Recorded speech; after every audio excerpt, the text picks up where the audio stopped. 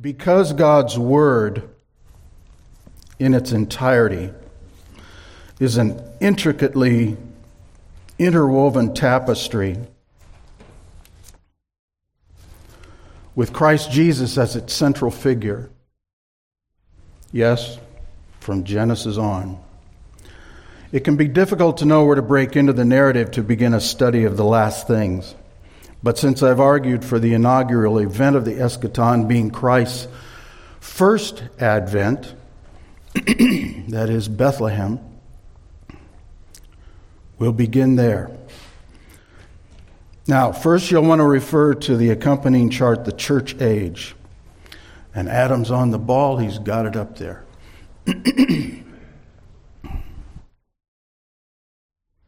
Now please note one feature of the charts. Instead of including, I started out long ago and I've had in my possession for a long time, handmade charts from guys back, I think the latest was back in the 60s, where they was hand drawn and he hand wrote in scripture references in the chart. And it really clutters up the chart. So what I've done is put those references down below as footnotes. So in some charts you'll see a little number up by something, and that goes to the one. Don't you hate to see an asterisk or something and there's nothing at the bottom? How irritating that is. And not only is there a corresponding number or title on some charts, but they're also the same color. The colors match up. Not all charts have those, but most do. Now, approximately 33 years after his incarnation in Bethlehem, Christ is crucified. Maybe I should make reference before I see a hand. Circa 4 BC. I assume that somebody might have a problem with that. Some even say 6 BC. By our calendar, that would be the time. Christ was not born in 0. It was probably around 4 BC. C means circa, about. Christ is crucified, and a few days after that, he is resurrected from the dead. Then for about a month and a half, Jesus appears to and speaks with different individuals and groups before ascending to the Father.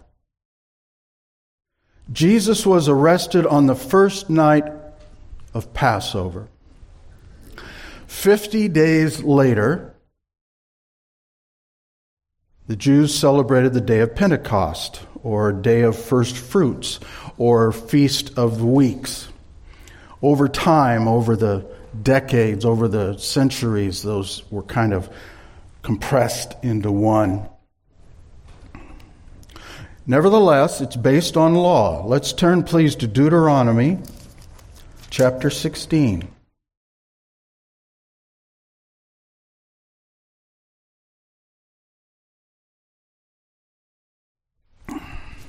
Deuteronomy chapter 16. Where does the mic go? Mike, got a mic. There we go.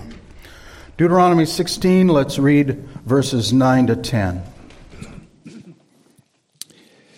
Deuteronomy 16, 9 and 10. You shall count 7 weeks.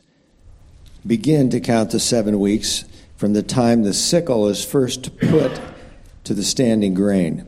Then you shall keep the Feast of Weeks to the Lord your God, with the tribute of a freewill offering from your hand, which you shall give as the Lord your God blesses you.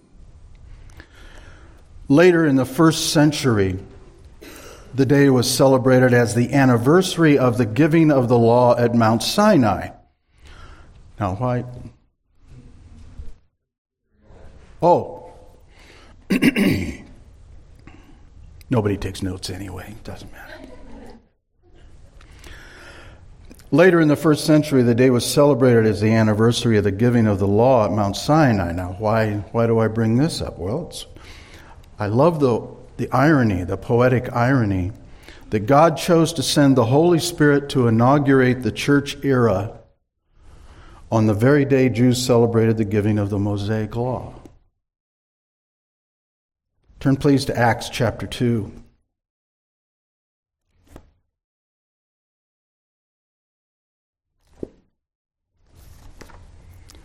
Where's Acts? Is that still in the New Testament? Acts 2.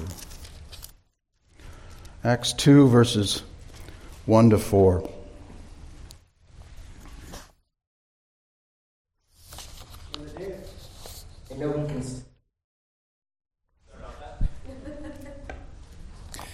When the day of Pentecost arrived, they were all together in one place. And suddenly there came from heaven a sound like a mighty rushing wind, and it filled the entire house where they were sitting. And divided tongues as of fire appeared to them and rested on each of them. And they were all filled with the Holy Spirit and began to speak in other tongues as the Spirit gave them utterance. Now, to be clear, the Holy Spirit had ministered on earth before. There was nothing new about that. What was new was that now he was going to be in each believer permanently. That's what was new. Now, this is theology on which individuals may disagree, that the church, the church universal, the Catholic, small c Catholic Church began in Acts 2 with the giving of the Holy Spirit. That is a dispensational position. And yes, we're finally going to talk about dispensationalism. It's a dispensational position for different from some. We see Israel as separate and distinct from the Christian church till the end of time. To put it succinctly, just for the moment, during the last things, Israel and Christians play different roles and are treated by God in different ways. As stated in our church's articles of faith regarding the millennial period. Now, this paragraph I'm about to read from has lots of scripture references. I'm not going to read all those. You can look at those on your own. This is from our article of faith. This 1,000-year period has its foundation in the great unconditional covenants of the Old Testament, Abrahamic, Palestinian, Davidic, and the New Covenant. Note that the New Covenant references Jeremiah. Christ will be the king of this millennial or Davidic kingdom, with the nation Israel occupying an exalted position within that kingdom. And more on this when we study the millennium. Of course, we believe the church, the redeemed in Christ, will have been removed from earth at the rapture, returning then with Christ when he comes in judgment. Thus, the New Testament church is not to be lumped together with the Old Testament Jewish believers by faith. For example, Abraham. Nor do we say that the church represents the, quote, new Israel, end quote. The two are and remain separate. That is perhaps the key aspect of the dispensational position, especially for our study. So, the dispensational position. Before we get too far along in this study of the last things, second screen, please, Adam. It's time to include a bit more about dispensationalism. So look at the second chart, dispensations. I will make every effort to limit the discussion to only those aspects pertinent to our study. This is a dispensationalism is a subject deeper than I'm comfortable with. And as is almost always the case in Christianity and the church, there are congregations that have just run wild with it.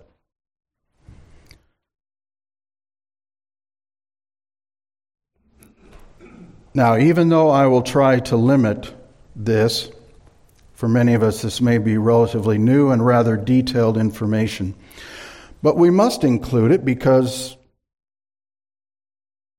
it plays an important role in not just what happens in the eschaton, but why and to whom, especially regarding Israel. We get a general definition, a summary of dispensational theology from an essay written by Michael J. Vlock, professor of theology at the Master's Seminary and an expert on the nation of Israel and issues related to refuting the doctrine of replacement theology. Replacement theology, that's the theology that says that the church replaces Israel. It's an errant doctrine. It's a wrong doctrine that the church has replaced Israel as God's chosen people. Here's what Vlock writes. Dispensationalism is an evangelical theological system that addresses issues concerning the biblical covenants, Israel, the church, and end times. It also argues for a literal interpretation of Old Testament prophecies involving ethnic/national Israel, and the idea that the church is a New Testament entity that is distinct from Israel. Now, if you want to dig further than we will in this class, I highly recommend this book. It's in the bookstore here. I'm guessing it's not terribly expensive. But this is by the same guy, Michael J. Vlock, Dispensationalism, Essential Beliefs and Common Myths. And he really lays it out, says what's true, what's false, what is falsely being said about dispensationalism. Very good book. It was very informative for me.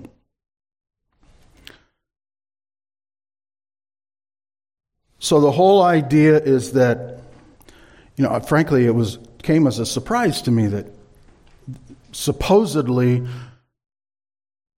there is a doctrine out there that Old Testament prophecies, everything promised to Israel in the Old Testament, was simply shadow, simply type for what God was really going to fulfill in the church. I mean, silly me, I took God's word at His word that, He promised it to Israel, why wouldn't He give it to Israel? And that's Vlock's position.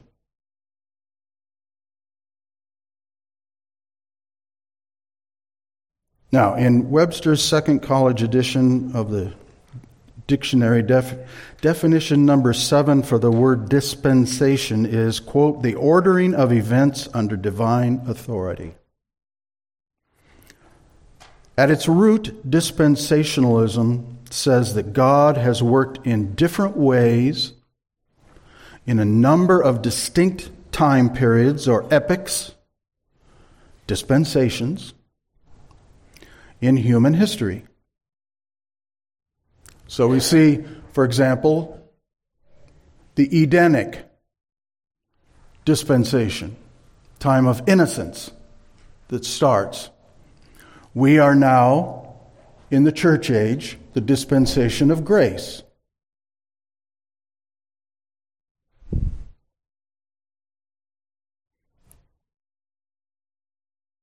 For one obvious example that we can easily understand, there was the legal dispensation, the law, Moses to Christ, where Israel was under the law, during which God said that to be righteous or right with God, to be obedient to God, one must follow the precepts handed down in the Mosaic law, of which man, of course, utterly failed.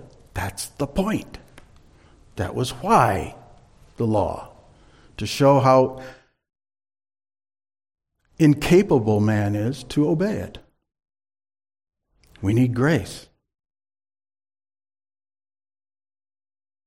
After this, however, there was the dispensation of grace, or the church age in which we are presently, during which righteousness is determined not by obeying the law, but by faith in Christ Jesus. Now, please note this. God does not change. None of this about dispensationalism, the different epochs in time, the different dispensations, God doing things a little differently for different people. God does not change. And dispensationalism affirms that salvation has always been by grace through faith alone. Period. When you read the Old Testament, when you read the law, the Pentateuch, you see that there's no salvation there. It was just obedience to God. No salvation. No promise of eternal life with God.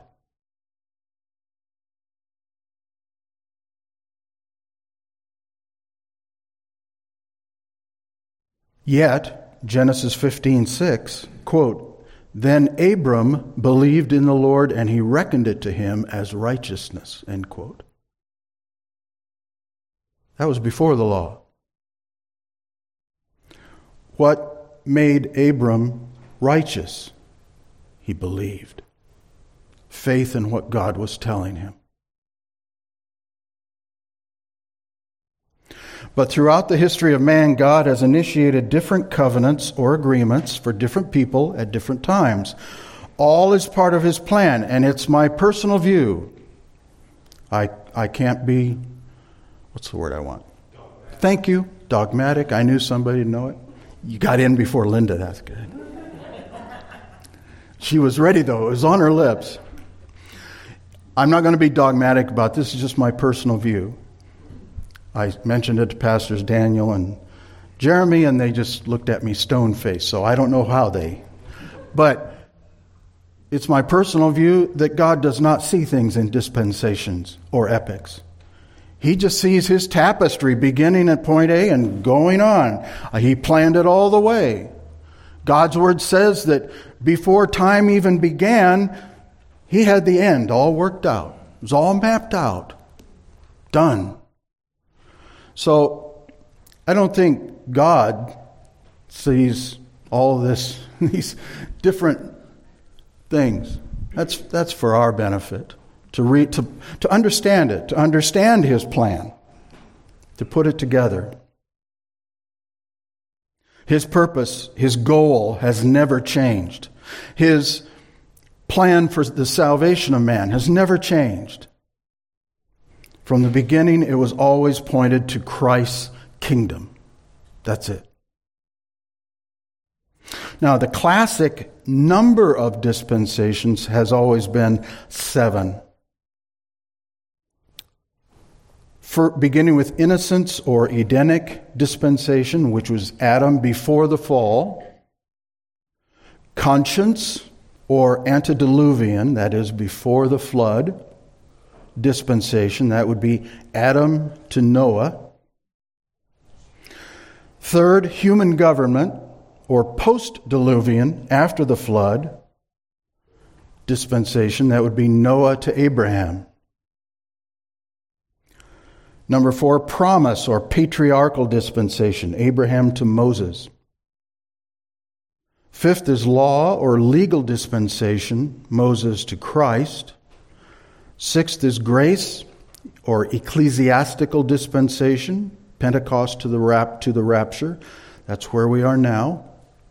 And 7, kingdom or messianic dispensation. That would be the millennium. Not all dispensationalists agree on the number, and all need not agree. It's not important. In my chart of the dispensations, I've listed 8. In my generative cycles, the next chart, I have added creation as a subdivision to the first innocence dispensation. Doesn't really matter. If you're caught up in it that far, you've gone too far. You've missed the point. Now, dispensationalism is not synonymous with pre-tribulationalism or premillennialism. But the three are often associated with each other. Most, but not all, dispensationalists believe in a pre-tribulational rapture. We believe the rapture of the church is described, for example, by the Apostle Paul in his first letter to the Thessalonians. Chapter 4, but we'll look at that in our next session. There are two key passages in God's Word that pre-tribulationalists reference for their position. Today, let's look at 1 Thessalonians chapter 1.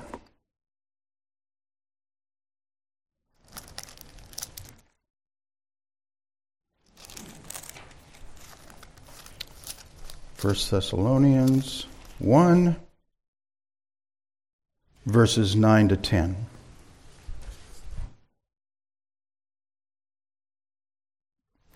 We need a mic.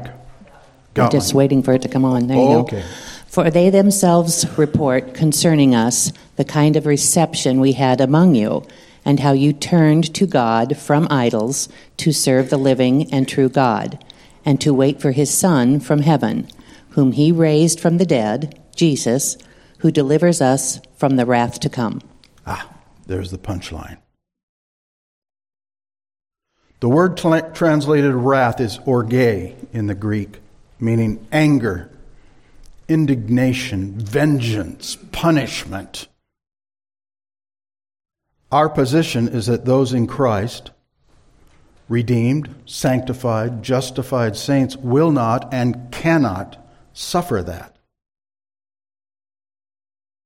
Why would God do that to those justified, sanctified in Christ? Second one, Revelation chapter 3.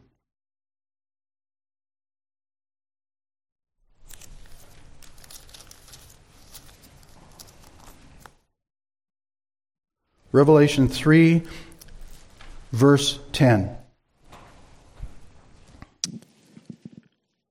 Revelation 3:10.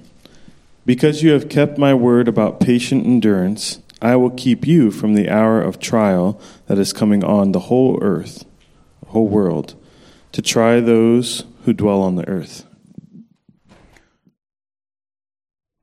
Now, as I've tried to do while preparing this, I thought, okay, who's going to ask? What questions are they going to ask? I got to have answers for those. I'm sure I will fail in that, but I did anticipate one. Revelation 2:10 says, "You will have tribulation." End quote. Well, that speaks of a briefer time of persecution and imprisonment for members of the church in Smyrna. It does not refer to the tribulation.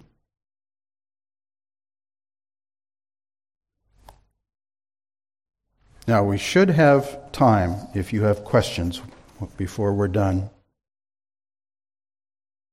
Let me touch on just a few points as we wrap this up.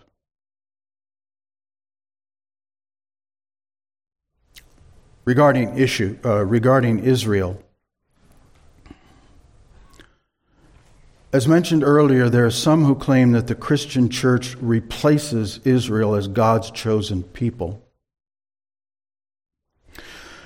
Many non-dispensationalists hold that the Old Testament as a whole is comprised of types and shadows of greater New Testament realities. I've mentioned this before. In line with this idea, some assert that national Israel in the Old Testament functioned as a type of the New Testament church.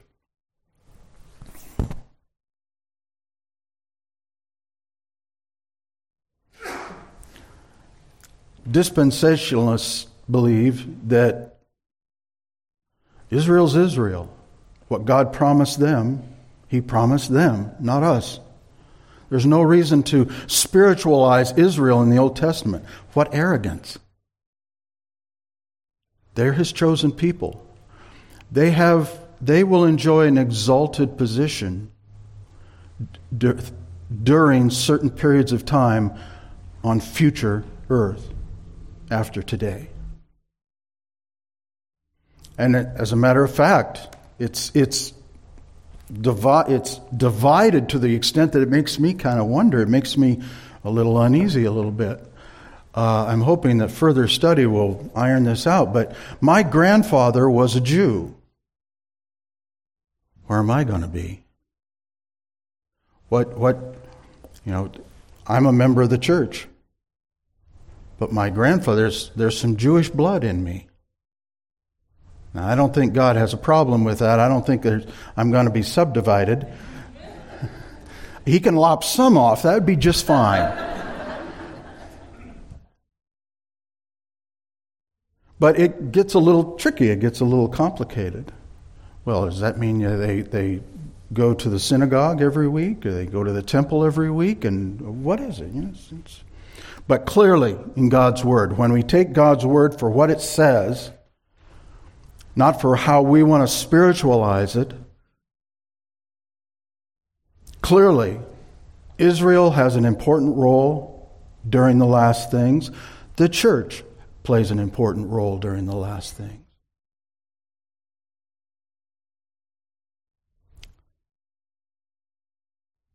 Dispensationalists believe that God's Word clearly differentiates between the two, and that God's promises made to Israel will be fulfilled to Israel during the last things. And it seems to me I mentioned this before, but I love how Michael Flock puts this succinctly. Quote, God keeps His promises to those whom the promises were made.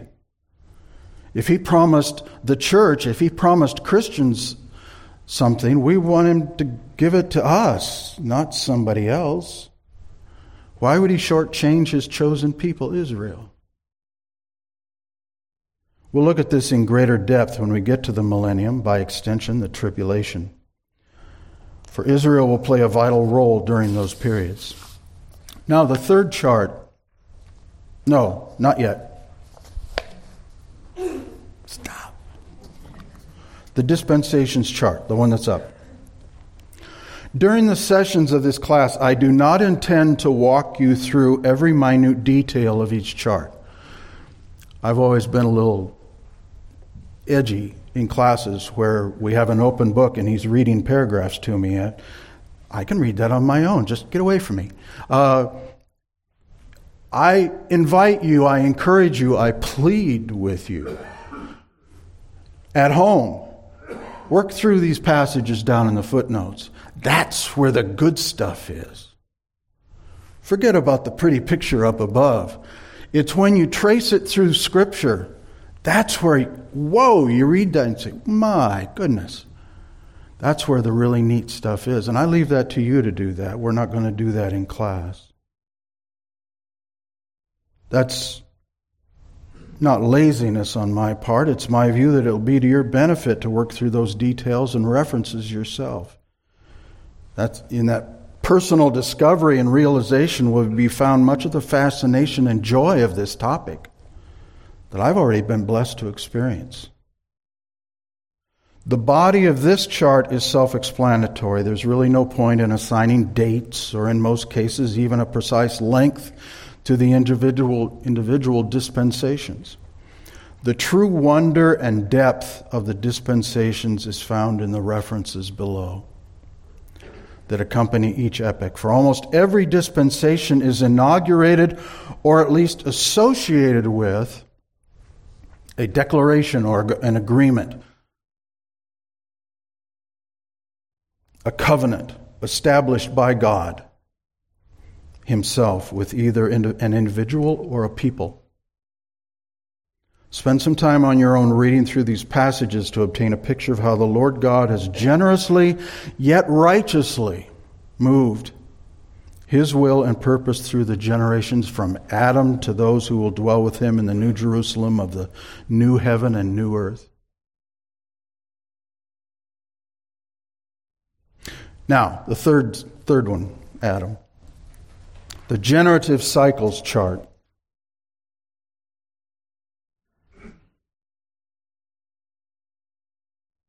For me, the value of the generative cycles chart is in how it visualizes the eternal structure and order of God's economy for man in Christ.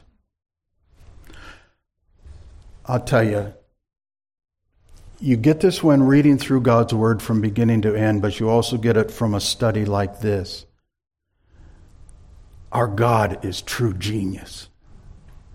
He's amazing. All this was worked out before time began. And how even if one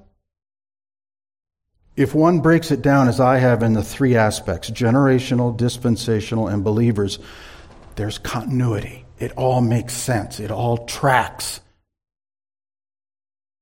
And again, we won't take the time here to digest every component of the chart, but it'd be well worth your time to sit down with it on your own, examining each column downward, get the sense of that.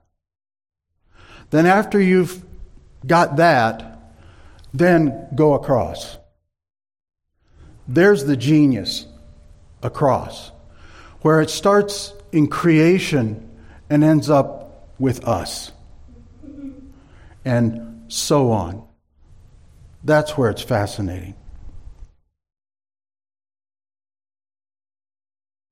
It all speaks to the genius of the Godhead and how this world and its destiny under God in Christ were created in a poetic symmetry. It not only makes sense, it not only tracks, but it's beautiful. It's exquisite. Now, I'd like to close by reading the history of the beginning of the church. Follow along with me. Let's read Acts 2.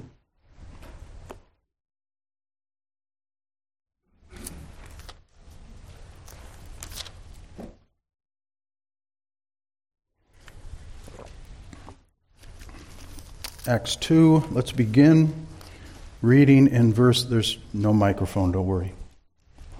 I got one. Where's that? Where's 2? Okay, 2.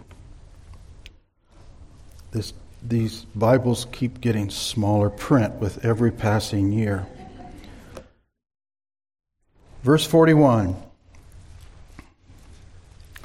So then, those who had received his word were baptized, and that day there were added about 3,000 souls. They were continually, this is a picture of the church. This is what we're supposed to look like. They were continually devoting themselves to the apostles' teachings and to fellowship, to the breaking of bread and to prayer. Everyone kept feeling a sense of awe, and many wonders and signs were taking place through the apostles. And all those who had believed were together and had all things in common. And they began selling their property and possessions and were sharing them with all, as anyone might have need. Day by day continuing with one mind in the temple, and breaking bread from house to house, they were taking their meals together with gladness and sincerity of heart, praising God and having favor with all the people. You see that? You get that? When the church is the church, people like it. They want to be part of that. They find favor. And the Lord was adding to their number day by day those who were being saved. I have one of my few remaining relatives who's a lay preacher in a church. And in a conversation one time, he asked me, what can we do? The church is dying. Nobody's coming. It's an old church, old people. They're all dying. There's no young people. There's nothing. He keeps trying, and he explained to me all these different programs. He said, okay, if we do this after-school program, and if we do this program, and it doesn't seem to be working. You know what? And I said, preach the word. Then they'll come. The church is described here listening to the apostles' teaching, listening to the word, listening to the gospel. Do that and they'll find favor and they'll come. We hold that the end of the dispensation of grace, the closing of the church age, will come when Christ Jesus returns for his church at the rapture. Just before the tribulation, because we will not see that wrath. That will be a hideous time to be on earth. We don't want to see it. And from God's word, I do not see any reason why God would inflict that on us. That is his judgment on sin in this world. And the rapture will be the topic of our next session. Now, we have time. Any thoughts, any questions? Clarification? Complaints? Just a thought about, I know there are thousands of Messianic Jews right now, and, just something to think about, how they relate. Obviously, they're believers in Christ, that he is the Messiah, and then when, soon there's going to be, in the tribulation, there's going to be many that turn to Christ, and they're going to look on him who they pierced. But at the end, in heaven, I don't believe we'll be separated from the believing Jews. We'll be all there. There's going to be a new heaven, a new earth, and we're going to be dwelling with them together. It's just that how God related in his plan for the Jewish people is a little different, but we're all going to end up at the same place, worshiping God. Every knee shall bow and every tongue confess that Jesus Christ is Lord. The different uses for Israel and the church have to do mostly with the tribulation and the millennium, because that, especially during the millennium, that will be Christ ruling on earth. He will be on his throne on this earth. And the church, during the tribulation, the church will be gone. And I contend the Spirit will be gone. So, as bad as things are now, can you imagine what it'll be like during the tribulation? Whoa! Nobody wants to live through that. But during the millennium, Israel plays a role, and they have already been promised in the Old Testament that they will rule, they will govern the nations under Christ. Anything else?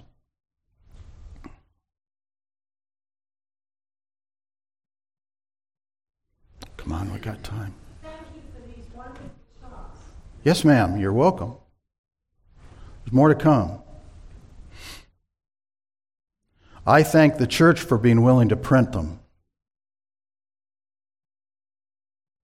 I have a very good printer, but I'm too cheap to pay for the factory-issued cartridges, so it comes out looking bad. So we did it here. Anything else before we close? Yeah. Oh, sorry. I saw her first. Ladies first. I had a question about, so in the latter part of the tribulation, so that'd be the Great Tribulation, excuse me, it is the Jews who are on the earth who remain. I mean, they're there, they're saved. This is all Israel will be saved.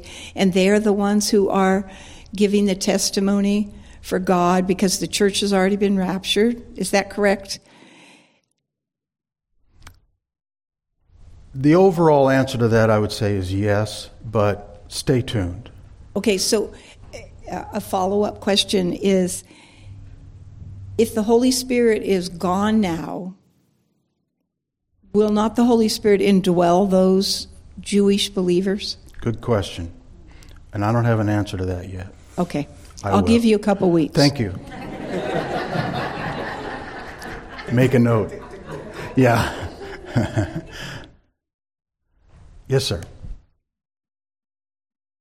Would you be willing to expound in Revelation 3 the condition of perseverance? You know, I think of perseverance of the saints, perseverance of daily confessing our sins so that we can be right.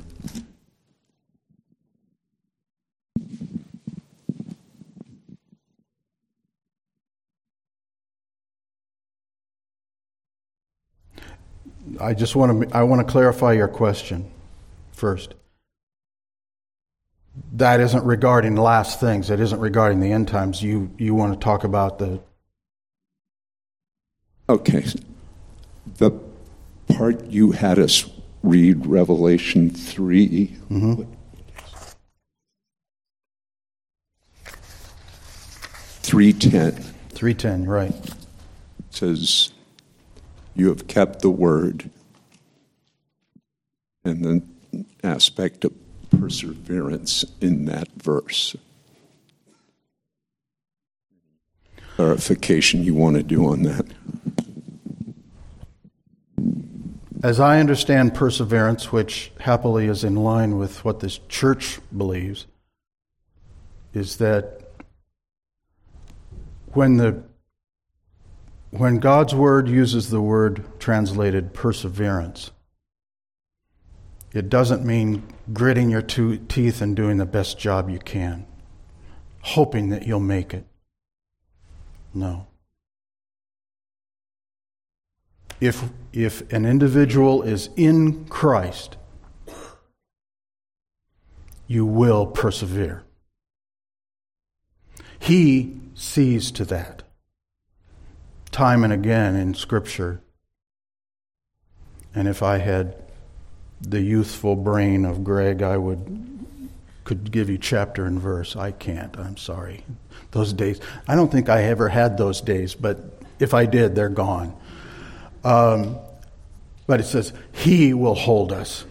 He will make sure we get through.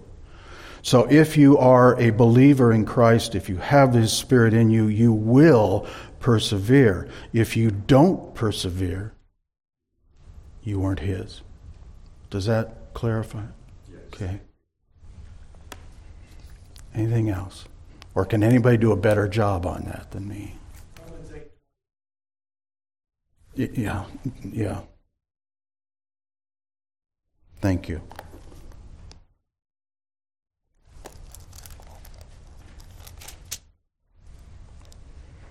And we know that God causes all things to work together for good to those who love God, to those who are called according to His purposes. For those whom He foreknew, He also predestined to become conformed to the image of His Son, so that He would be the firstborn among many brethren. And these whom He predestined, He also called. And these whom He called, He also justified. And these whom He justified, speaking of the rapture, He also glorified. Yes, thank you, Jim.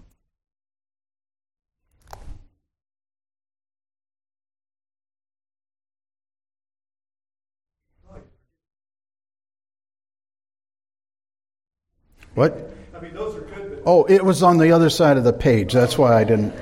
If I had seen that, I would have read it. What then shall we say to these things? I thought he was going to go on. You know, Paul does go on. If God is for us, who is against us? He who did not spare His own Son, but delivered Him forever, Him over for us all, how will He not also with Him freely give us all things? Who will bring a charge against God's elect? God is the one who justifies. And who is the one who condemns? Christ Jesus is He who died, yes, rather, who was raised, who is at the right hand of God, who also intercedes for us. Who will separate us from the love of Christ? Will tribulation, well, there's an interesting word, huh? Will tribulation or distress or persecution or famine or nakedness or peril or sword? For your sake we are being put to death all day long. We are considered as sheep to be slaughtered. But in all these things we overwhelmingly conquer through him who loved us.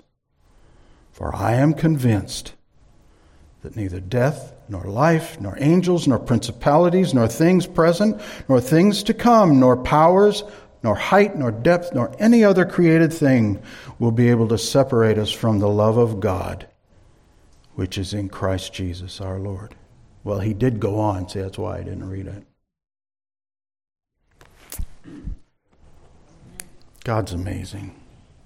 His word is amazing, and his plan for us is breathtaking. We haven't even gotten to the good stuff yet. Father God, we thank you for your word, for the gift of it, for entrusting it to us. We thank you for your Spirit who translates it for us and illumines it so we can, in our poor fleshly minds, can understand it. And we thank you for superintending this class so that we get it right, the truth. Thank you for being the God you are and for loving us. In Jesus' name, amen.